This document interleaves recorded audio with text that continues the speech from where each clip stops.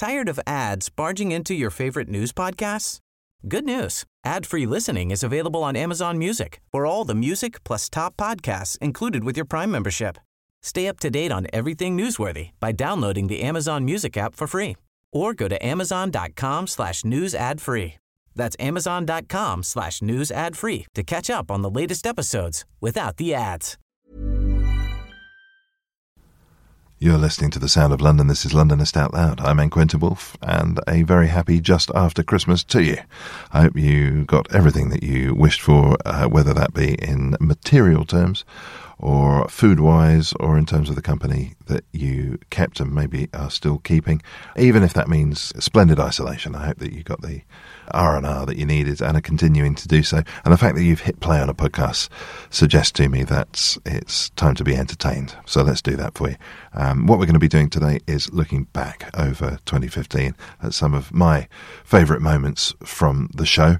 A quick round of thank yous to finish off the year, really, to everybody who's appeared on the show, everybody at Londonist who's helped to get the show up and out there. Thank you for lending us your ears, and two special thank yous. One to somebody I always thank at the end of every show, that is Bernie, without whom this show simply wouldn't be happening. And another great thank you to our sponsor, Audible, who have looked after us. They've been our sponsor on a number of previous episodes, and they are again this Christmas, and we're going to be talking Star Wars with them in just a moment. And if you haven't tried Audible, this is kind of the right time of year to do it. If you're on a long car trip to see the relatives, or you've got your arms plunged elbow deep into washing up, an audiobook written by an excellent author and quite often read by them as well, or read by some of the cream of acting talent, is exactly what you need.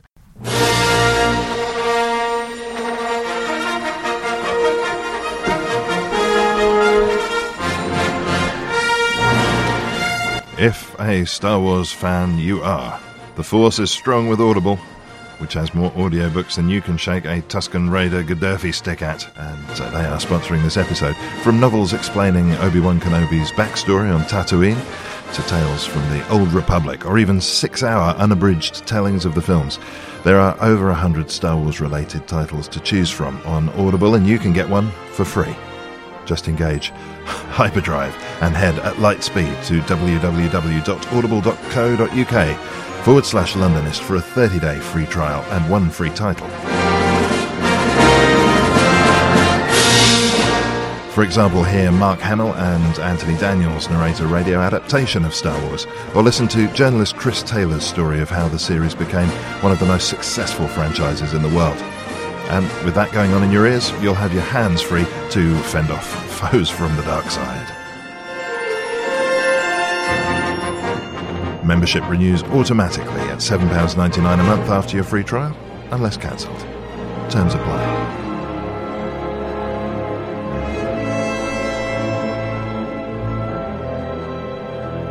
Right, let's get cracking. We're off to Westminster for our first look back, and my guest on that occasion, right at the beginning of the year, was Caroline Shenton. She's an archivist and historian, an all-round good egg, and was talking to us about the day that Parliament burnt down. Tally sticks are a form of receipt for government income in the Middle Ages. So they're a stick about 6 inches long, which are shaped on 4 sides, and they have notches carved in them by officials in the Exchequer, which is the finance department of the medieval and early modern nation. And the notches indicate the amount of money paid in by sheriffs who've gone off to collect taxes in the counties, and they come to Westminster twice a year, once at Easter and once at Michaelmas, and they hand over their bag of money. They get a tally stick, and what they get is actually half the tally stick, because the tally stick is carved, and then the tally cutter splits it in half vertically. So the sheriff gets one half with the notches on, and the other half is kept at Westminster at the Exchequer. And what it means is that it's not possible for anybody to claim that the sum of money that's been paid in was wrong, because all you have to do is to match up the two halves of the tally stick to show that the sum of money was correct, because the notches themselves indicate how much money was paid in. So there's a little hole for a halfpenny, a tiny little slice for a penny, a bigger slice for a shilling, for a pound, £10, £100, £1,000, and so on. It's actually a really efficient way of accounting for income in a pre-literate society, because if people can't read, they can't read bills or receipts, but they can certainly count the number of notches on a stick and see that things match up. And we get lots of vocabulary today from this amazing process that carried on until the 18th century. One half of the tally stick's called the foil. The other half's called the counterfoil. So anybody who's used to doing sort of tombola tickets or raffle tickets will know what a counterfoil is. And another word for the counterfoil is the stock, as in stocks and shares. And even the word exchequer, the government department in charge of all the money, gives us the word cheque. So this amazing system carried on until 1826, in actual fact, even though it had been abolished earlier, a few years earlier. And there was a pile of leftover tally sticks at Westminster, just around the corner from here, just outside the doors of Westminster Hall at the end there.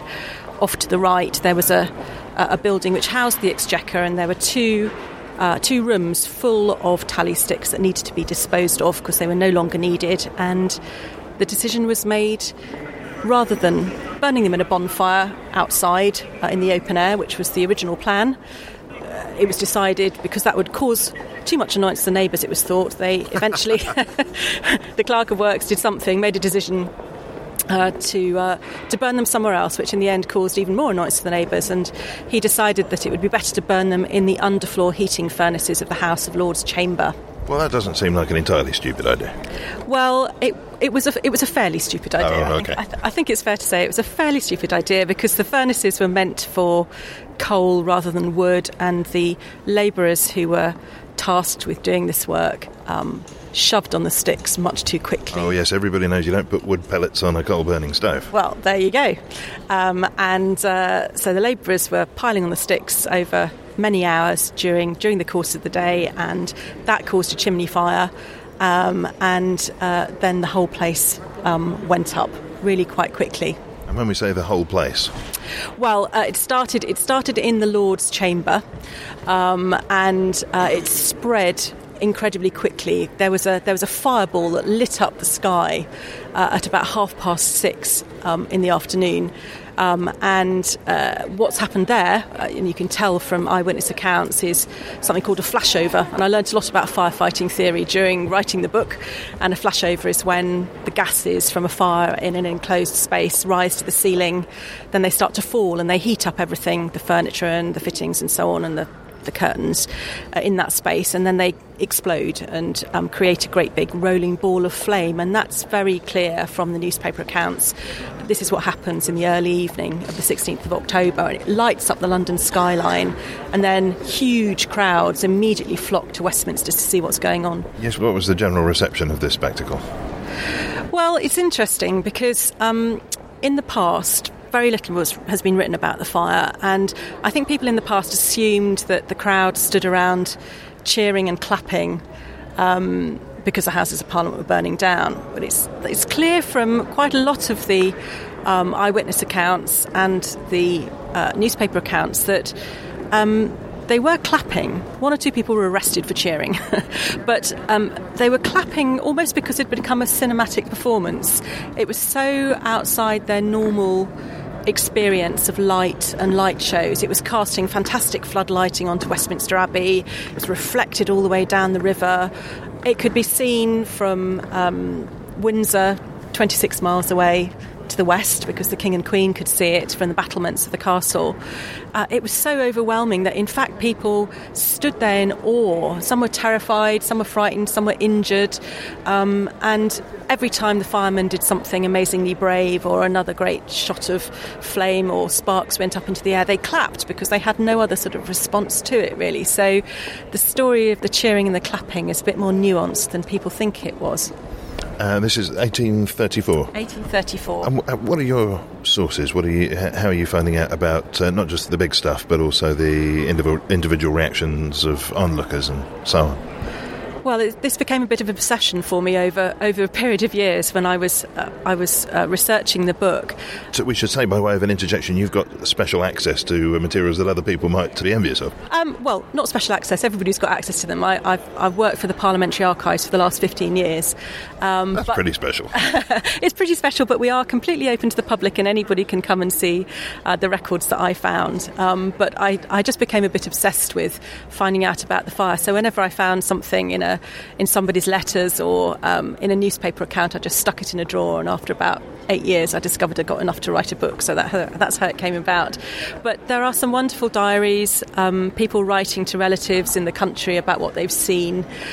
Newspapers were absolutely full of the fire for weeks and months afterwards, and there are some fantastic reports in the papers in the days following the fire of exactly what it was like and who was there. And some very famous figures were there, including Dickens, for example, who at the time of the fire was not a novelist. He was at the beginning of his writing career, and he was a parliamentary reporter. So he was sitting in the or the reporters' gallery of the Commons and the Lords each day, taking down shorthand of debates.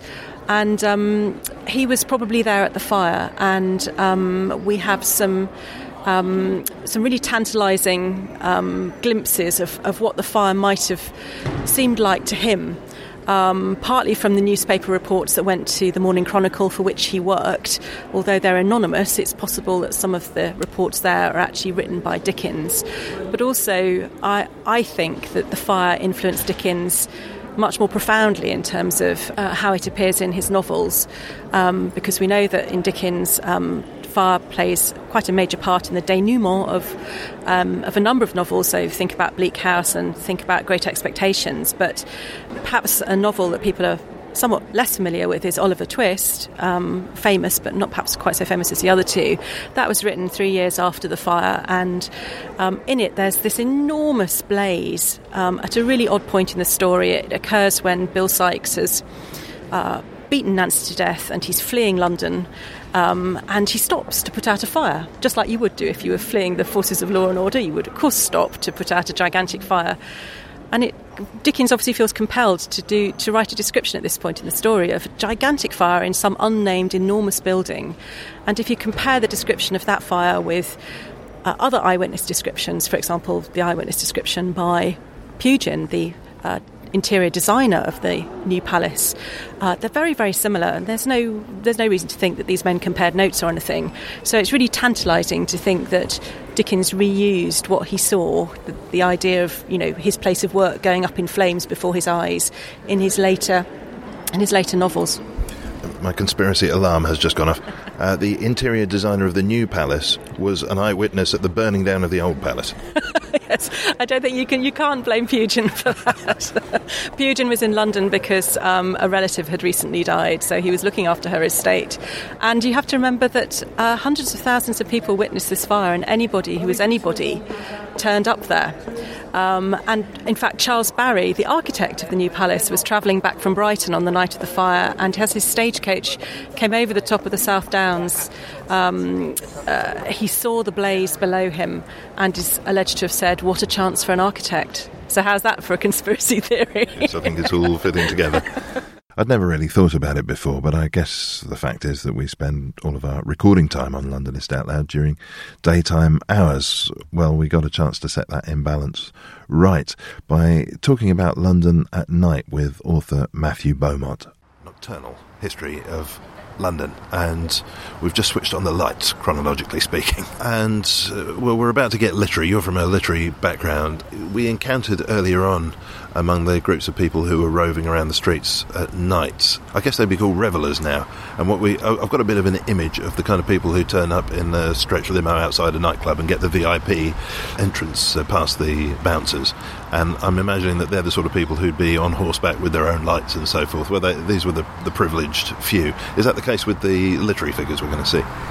No, not so much the literary figures. You're absolutely right about the stretch limo driving figures in the early modern period. The roisterers and revellers, as they were called, with their retinues and their flaming torches and their loose morals. And they're still called revellers, and yet I've never met anybody who admits to revelling.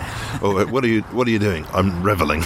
Maybe the odd Hooray Henry admits to revelling. I don't know. I don't like to think of them. I'd like to think they were a dying species at the very least. Yes, the poets, the Bohemians, and the proto-Bohemians from the 18th century onwards identified very firmly, very committedly with the vagrants who inhabited the city at night and not with the rich. In fact, the very fact that they went on foot, some of these figures, the Grub Street authors and the urban romanticists of the late 18th century and the early 19th century, was itself proof of their sort of anti-aristocratic credentials. So there's a lot of stuff in the poetry and the prose of the early and mid 18th century about how important it is to travel on foot. Pedestrianism is a political gesture, as it later, but in an urban context, as it later became for the Romantics in a rural context, more obviously. So they rejected those who travel about by carriage and who look at the world through a window and who are surrounded by servants. What the Grub Street poets relished doing, I'm thinking of Samuel Johnson, of Richard Savage, of Oliver Goldsmith and various others. What they like to do is, as it were, get down and dirty on the streets at night. They sympathised with the prostitutes, they sympathised with the vagrants and the homeless, and they saw them as, in a sense, telling a deeper and a hidden truth about the city that was concealed and repressed beneath the great show of enlightenment and civilization and consumerism. This reminds me a great deal of some of those books from the 60s, like Up the Junction or Saturday Night, Sunday Morning, those kind of, as though we'd just discovered the working class. Yeah, that's right. Yes, so the Grub Street poets of the 18th century did, not unlike those 60s writers, speak, in a sense, in the authentic voice of the working class or the plebeian population of London. That was because they led extremely precarious lives as writers. So the figures like Samuel Johnson, Richard Savage, Oliver Goldsmith, who I've mentioned, were close to homeless at times.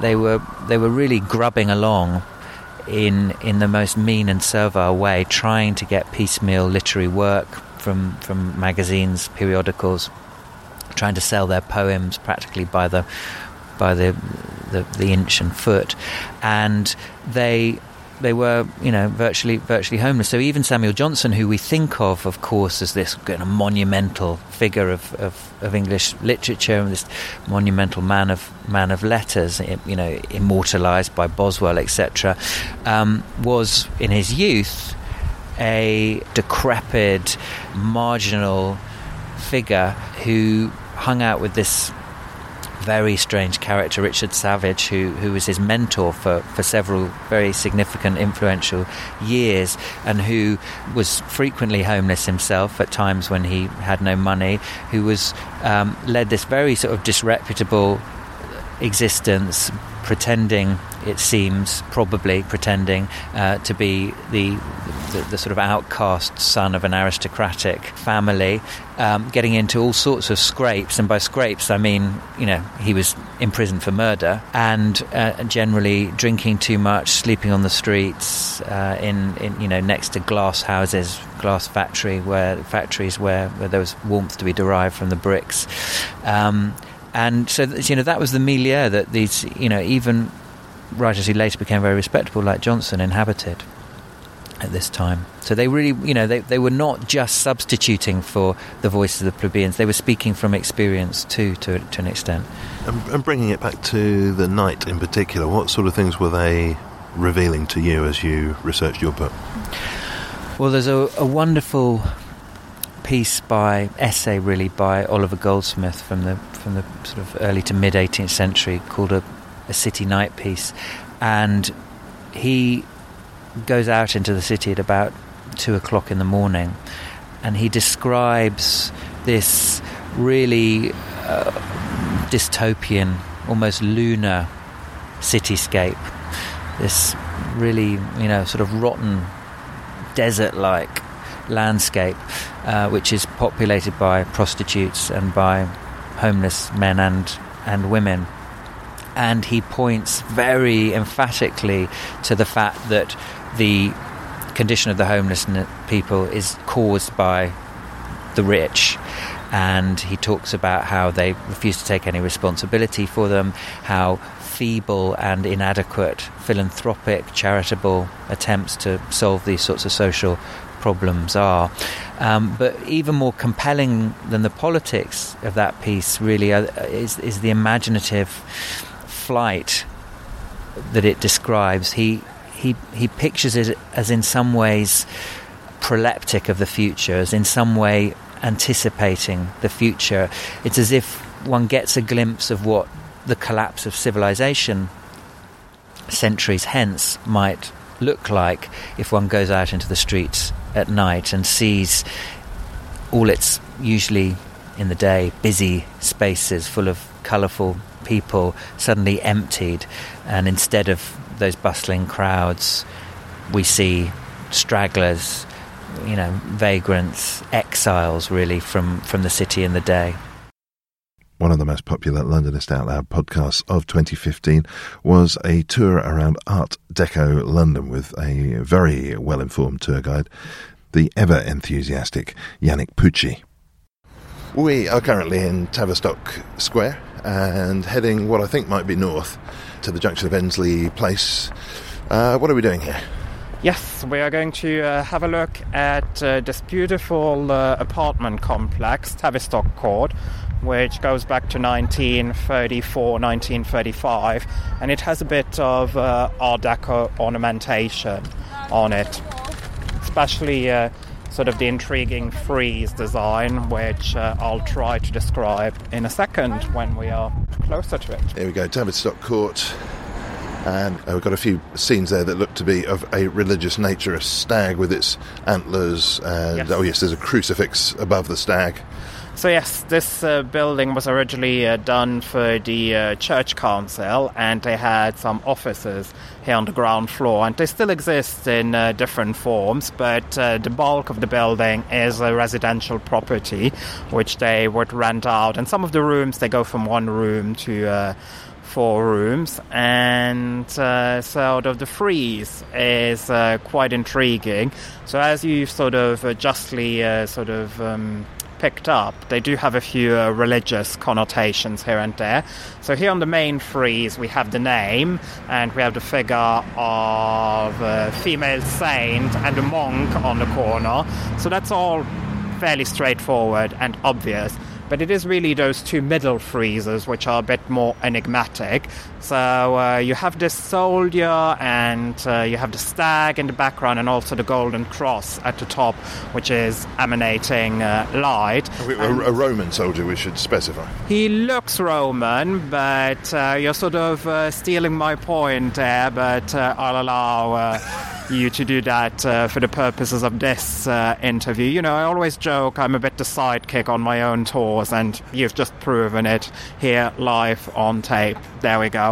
But, oh boy, am I in the doghouse. It does look a bit Roman, but this is actually a medieval story, and it's depicting Saint Hubert, who was a Belgian saint, and his wife and his baby had died, and for a long time he was mourning them, but he was also a big hunter. So one day he decided to go back into the forest to hunt.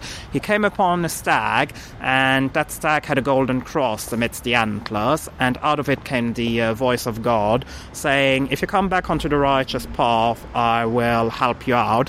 He did, and later on he was made the bishop of the city of Liège in Belgium. But in this depiction he does look very much Roman or Greek, for example. So you have those, how the Art Deco movement would also have picked up some classical elements, and so there you have a bit this mishmash of, medieval story made a bit to look like, antiquity. What's the information flow here? Is it that you, and this seems unlikely to me, that you stumbled upon this frieze and then managed to find out that story, or did it come the other way around? You heard the story and then came and looked at the place? No, as with most buildings, I will first see them and I will sort of be attracted to them in a different way, and you'll pick up all those details. And well, you make it sound very easy. How did you find out about this, for example? About this building here? Well, first of all, walking and having a look. So it's always a matter of looking up, looking down, looking sideways, and taking it all in and picking up on the details. But then I had a bit of a look online, and I found someone who had done a bit of research and sort of... Tired of ads barging into your favorite news podcasts? Good news. Ad-free listening is available on Amazon Music for all the music plus top podcasts included with your Prime membership. Stay up to date on everything newsworthy by downloading the Amazon Music app for free or go to amazon.com/news ad free. That's amazon.com/news ad free to catch up on the latest episodes without the ads. Picked up that this would be this story, and then when you sort of trace it back, it does make sense that that is what is being depicted here. But then I also went to the Camden Archive and I did a bit of digging, but I found a book which the Church Council had released about their own history. They will tell you everything that you don't want to know in that book, but they won't tell you anything about the ornamentation or the frieze. So that's also why the name of the artist is lost.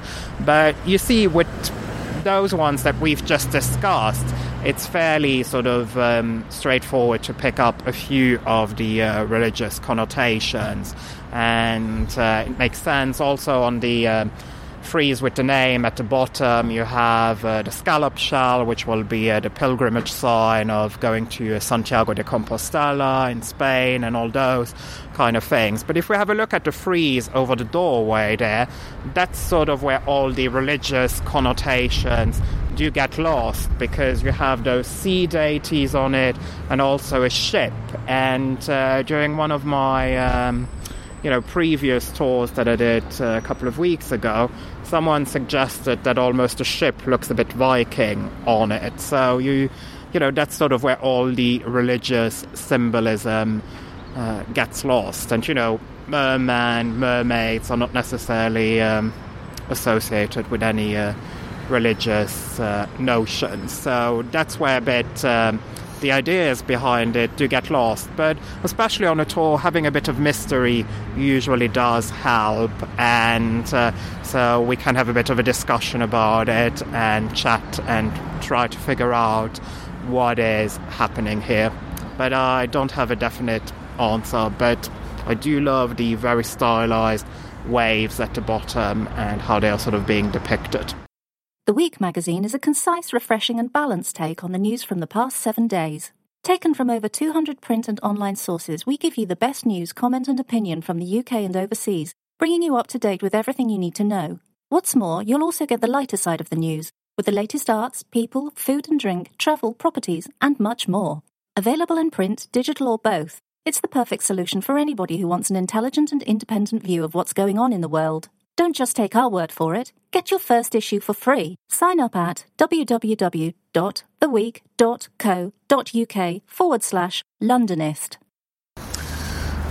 We are going to move on from Tavistock Square. Where's our next stop? Now we're going to have a look at the Daimler garage next to Russell Square Tube Station. Yes, I'm looking forward to this. By the way, if you, listener, happen to have any information on any of the mysteries that crop up as a result of this conversation, do get in touch. I'm indebted to somebody who's been in touch. We had a bit of a mystery about the Mother Black Cap from Withnail and I a few episodes ago, and someone was very kind and wrote in to let me know where it is. I'll get back to you personally about that. But I'm delighted. Do have a look in the comment sections of the Londonist Out Loud episodes. If anybody also fancies solving a mystery for me, there's a beautiful building in Bethnal Green. I think it's called something like Frankel Trimmings, but it's one of the most peculiar shapes of building I've ever seen. I might find that my guest today knows something about it, or I might not, but it's got a whiff of deco about it. I don't know about the building you're referencing, and I'll look it up. But always when it comes to building, a good tip is to have a look at Pazner, which he was an architectural historian, and he has released a series of books in the 60s and 70s, and they've been updated since. He's not always the biggest fan of Deco, so when it does crop up, it will usually only get a line, but that's always a good place to start when you're trying to do a bit of research on a building, and it will give you basic information. Is Pazner online, or is it still hard copies? It will be hard copies, so there might be an online directory, but I guess if it's online you would have to pay for it. I'm a big fan of hard copies. Good. Well, they are very chunky and you could kill someone with the book. Well, that's good. Utility, very important. Yeah, multifunctional. I mean, to be honest, if we were to start to list the objects with which you can kill someone, we'd be here all day. That's true. It's all about ingenuity, not materials. Yeah. But also, before we go, in the corner, do you know about the bust of Virginia Woolf there? No, I don't. Oh, right. Okay. Well, so we're in the corner of Tavistock Square here, and somebody's left their head behind. Yes, but it wasn't chopped off. It's a bust of Virginia Woolf, and it's a copy of an original which is standing inside the National Portrait Gallery. I must admit, and I shouldn't say anything negative about Bloomsbury here, but I think they've a bit botched this one up, because the pedestal is a bit too disproportionate, I think, for the sculpture. And, you know, she's such a prominent figure here in Bloomsbury, you'd think she'd needed something a bit more extravagant, and I'm not saying necessarily over the top, but also she's hidden in this corner here and sort of a bit lost. Well, for me, the unfortunate effect of this pedestal is because it takes her head up to where her head would probably be in real life. We go down as far as the shoulders with the bust, and then it becomes this rectangular column. It looks as though the rest of her is in that column. I'm sort of reminded of various sci-fi shows where a futuristic wheelchair is being used and you can just see the head of the person poking out of the top. That's a very nice description. I might have to steal that one for a future tour, but... You can have that one on me. Thank you. You're being so gracious to me and today. But, it has that sort of monolithic quality to it, and I'm not sure it's the best representation, but there we go. It has a nice quote, though, on it. And it tells you that while walking around Tavistock Square, she got the idea to the lighthouse. We're off to the Bank of England next, and what a great guest I had to show me around, the new person in charge of the museum there, Anna Spender. Just as a bit of a tangent, we had, because I think we're going to be heading towards some currency examples at some point here, and we had some guys on the show a few weeks ago who have set up their own currency in Brixton, and I know there are other initiatives like that around the country, in Bristol and so forth. And reading up on some of the history here, I was looking at which institutions are and are not allowed to issue currency. Could you give us an overview of that side of things? Yes, well, the Bank of England has issued banknotes in this country since it was founded in 1694. So now, at that point, these were sort of promissory notes based on the investment that individuals had made? They were effectively IOUs for depositing your gold with the goldsmiths. Handwritten notes. Sorry, that's it. You were handing gold in? Yes, so it's effectively a receipt, I suppose, if you like to think of it that way, which you'd hand back to get your gold back. So the country's in crisis, presumably under threat. I think the French were involved. Why was it only gold that they were interested in particular, not other precious metals or precious stuff? Yeah, so gold, I believe, was used for coinage and that sort of thing, and it was what you used to purchase items. We'll see shortly how the bank got its famous nickname, the Old Lady of Threadneedle Street, and that was during the restriction period, which at that time we were also under threat of invasion from France again, and the Prime Minister at the time, William Pitt, wanted to restrict the public using gold to pay for things so that he had enough gold to pay for the war. And it was at that time that the bank started issuing small denominations of banknotes, £1 notes, £2 notes, for the public to use. It was very unpopular. A lot of the public were used to paying with gold coins. Many of them couldn't read either, so they couldn't understand what the banknotes meant. And at this time, counterfeiting was rife. It was very easy to copy a banknote. And at that time, this is at the end of the 18th century, I believe there were over 300 people that were executed for counterfeiting, so it was a serious crime at that time. But presumably the risk of counterfeiting was less of a pressing danger than the risk of clipping. Yes. Now, the risk of clipping, I do know a little bit about that, but you are probably best to talk to the Royal Mint about that, who deal with all of our coinage. So we're more banknotes at the Bank of England. And a banknote at that time looked like what? Yes, let's go and see. So if we go through to the early years section of the museum, we'll be able to see a very important document belonging to the bank. The museum is organised in a sort of chronological order. So when you pass the section about what the bank does today, we have a small section about when the bank was founded in 1694, and here you will see the royal charter that was issued by William III announcing the founding of the Bank of England. Which is a poster-sized piece, very ornately decorated around the edges with a picture, I suspect, of His Majesty in the top left. Very, very tiny writing. And essentially boiling down to what?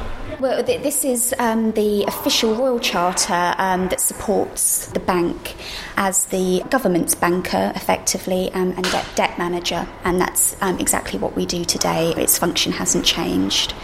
There's some fine distinctions. Normally I would think about leaving this till later in the chronology of the development of the bank, but it might be worth separating these ideas now, because I think at this point it wasn't a central bank or it wasn't a national bank. There's some fine distinctions of terminology. I suppose at that time it was a central bank. It's actually, the Bank of England is actually the second oldest central bank in the world. I think the oldest central bank is the Swedish central bank. So effectively it was the Central Bank of England.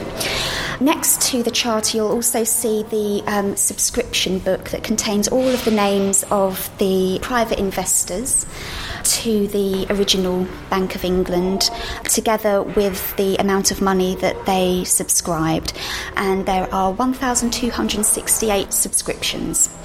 It was a very popular idea. I believe that people were promised an 8% return on their money for perpetuity. So it seemed like a good deal at the time. And as I say, the King himself even subscribed money towards this. A total of just over £1 million at that time. There are ordinary people in the subscription book as well. There are bakers, chemists, those sort of people as well. So it sort of covered all areas of society. I noticed Britannia over there.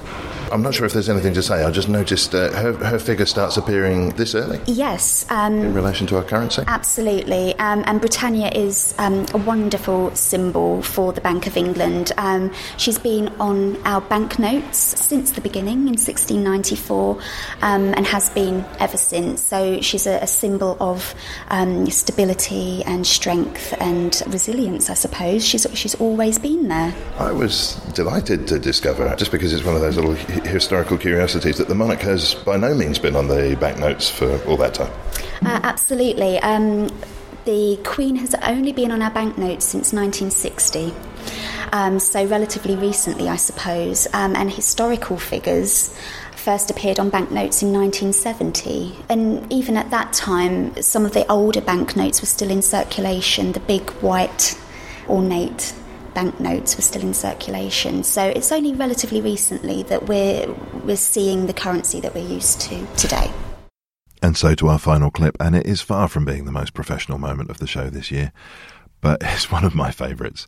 All through the recording in Rotherhithe with Claire Sexton, a white Luton van had been carrying out deliveries in the area, and he'd been struggling with the narrow Rotherhithe roads. And although we kept talking and you wouldn't know that anything was going on, several times we had a close encounter with him. And whilst Claire's concern was for the volume of the van, interrupting the sound of the broadcast. I was becoming much more concerned that we were going to be squashed flat by the guy. He made several fairly convincing attempts to run us over, and I could have been persuaded that he had a vendetta against us had it not been for the fact that by the time we left him, he'd managed to manoeuvre his van in between two bollards, front and back, and was rolling back and forth between the two of them, knocking bits off his vehicle. Anyway, have a listen.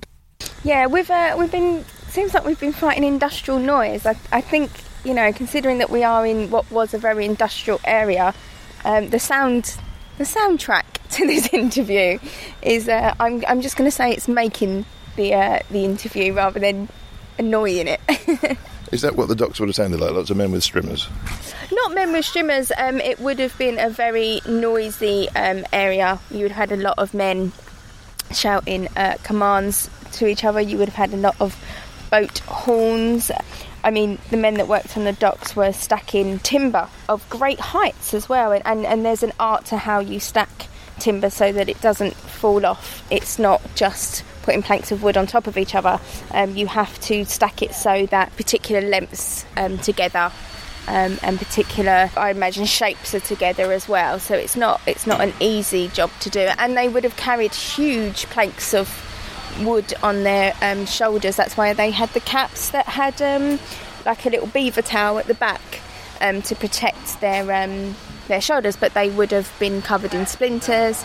The guys that worked on the sugar, a lot of the time they got sugar in their shoes, and so it would have rubbed against their feet. So we think about working on the docks now, you see Call the Midwife and programmes like that, and it's quite a glorified portrayal, but you know, these were very hard jobs. The reason I've stopped here is because this was a school, a free school, many years ago, and there's a boy and girl. The boy's on the left and the girl's on the right, and my granddad told my mum and my mum told me that these two swap, so the boy and the girl swap places.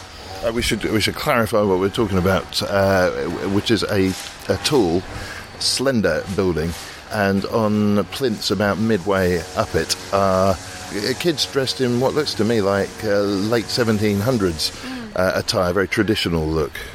Yeah, and so the folk tale is that they swap, so the girl goes to the left and the boy goes to the right. Now, as a child, that terrified me. As an adult, I still find it very difficult to look at it, because that thing of it's quite scary.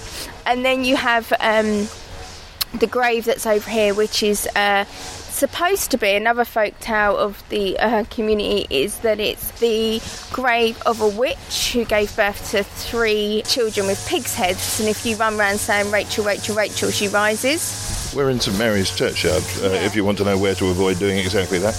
Well, these are all stories that I heard as a child, and terrified me, and as an adult I pretend to be brave, but the 2 school children are definitely, I seriously still can't look at them. This would appear to be the most spiritually dangerous place in Rotherhithe, in between these two things. Let's move around St Mary's church here. There's some interesting memorials going on. I know that one of these belongs to a prince who was, I think, plucked from a tropical island somewhere and finished his time here in Rotherhithe. Yeah, so Prince Lebu was sailing through Rotherhithe and he got, I think it was typhoid or scarlet fever, and sadly died, and he is buried in the churchyard, and there is a plaque to him in the church, and his family do come over and visit. I think it's once a year. So Rotherhithe has a lot of links to not only history within its own backyard as such, but it does have a lot of history in terms of the history of progress and of world and historical events. We have the Mayflower, which is where the Pilgrim Fathers set sail from. You have the ship and building businesses around here dating back to the 16th century. Rotherhithe has played a big part in world history. Let me ask, though, as we've walked along, it's obvious that some of the buildings here are a lot newer, and for the most part they look like lowish apartment blocks. And you get the general air of gentrification going on around here, as with most of the Docklands area, I guess. You said you've been, for 5 generations, part of this area. What about the newcomers? Do they participate? Do they get involved in the deeper history of the area? I think that we're seeing in the society that we have a lot of new members. As the chair of the society, I actively promote that actually the society is for people who want to celebrate their own history, because they've lived in the community for some of our members for generations. But it's important that it's also for members who want to learn about the area that they've just moved into, or that they've been here for a long time, and that they help us to celebrate the community as well. And also, I think it's healthy because they will bring ideas of the history that they would like to know about. So, you know, some of the stuff we may not, I say we as a committee, or might not necessarily think, oh, our members would like to know that. But when we have new members that come in, it's quite exciting because they will bring a different energy. What sort of thing do they typically plump for? Well, I think at the moment, because we have our programme is set, we've just done our programme for the year. Our programme runs from January to December, so we're in the process of booking new speakers, and so we will be asking them what they want to know about. Sorry, there's just a van driving past that's totally thrown me a little bit, just because I'm conscious of the sound. So we will be asking our members what they would like to hear and learn about. You are throwing, aren't you? Yeah. do you want to take? I think he's determined to track us. I think that's what.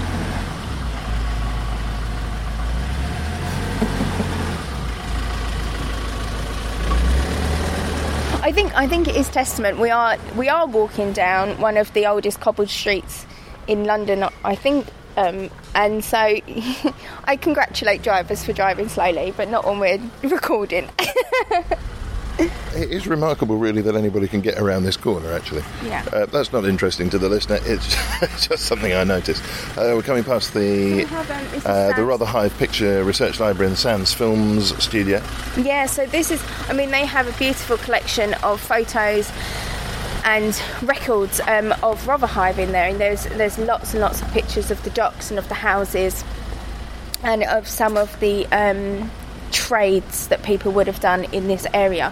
So if you are interested in, and they have a library that goes wider than that as well, and so it's all specified. You can look at a trade, you can look at costumes or clothes of a particular era.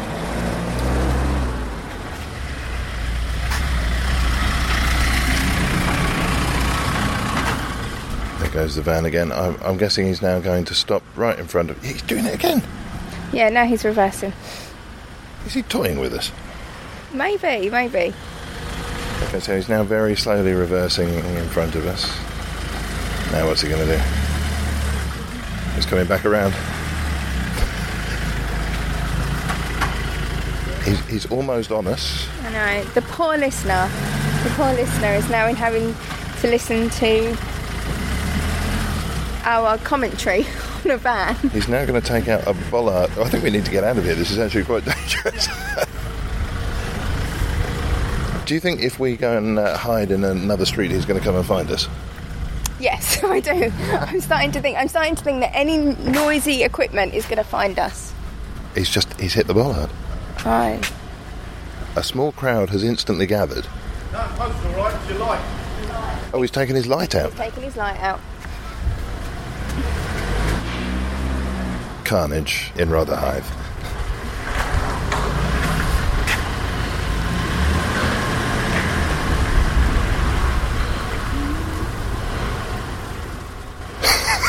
This is grimly fascinating. Watching a man very carefully and gradually destroy his own vehicle. Yeah. We didn't help, by the way. We just stood there and watched. Well, I felt it was personal. I was pretty sure that was a clumsy assassination attempt. My heart aches. far-off place, no one clutters their view with your name, how you raised. And that is it. That is 2015 on Londonist Out Loud. Done. But don't worry, in just a few days' time there'll be the first episode of 2016. Until then, have a great time and a very positive start to the new year.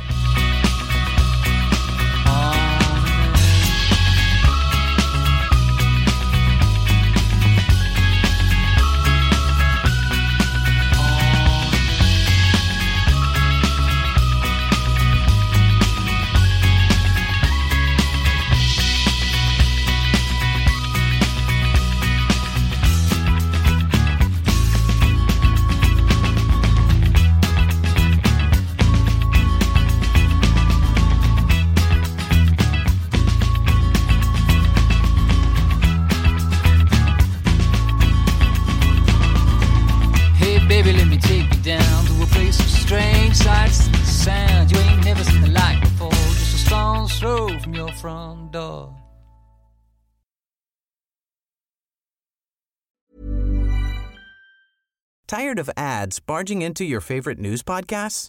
Good news. Ad-free listening is available on Amazon Music for all the music plus top podcasts included with your Prime membership.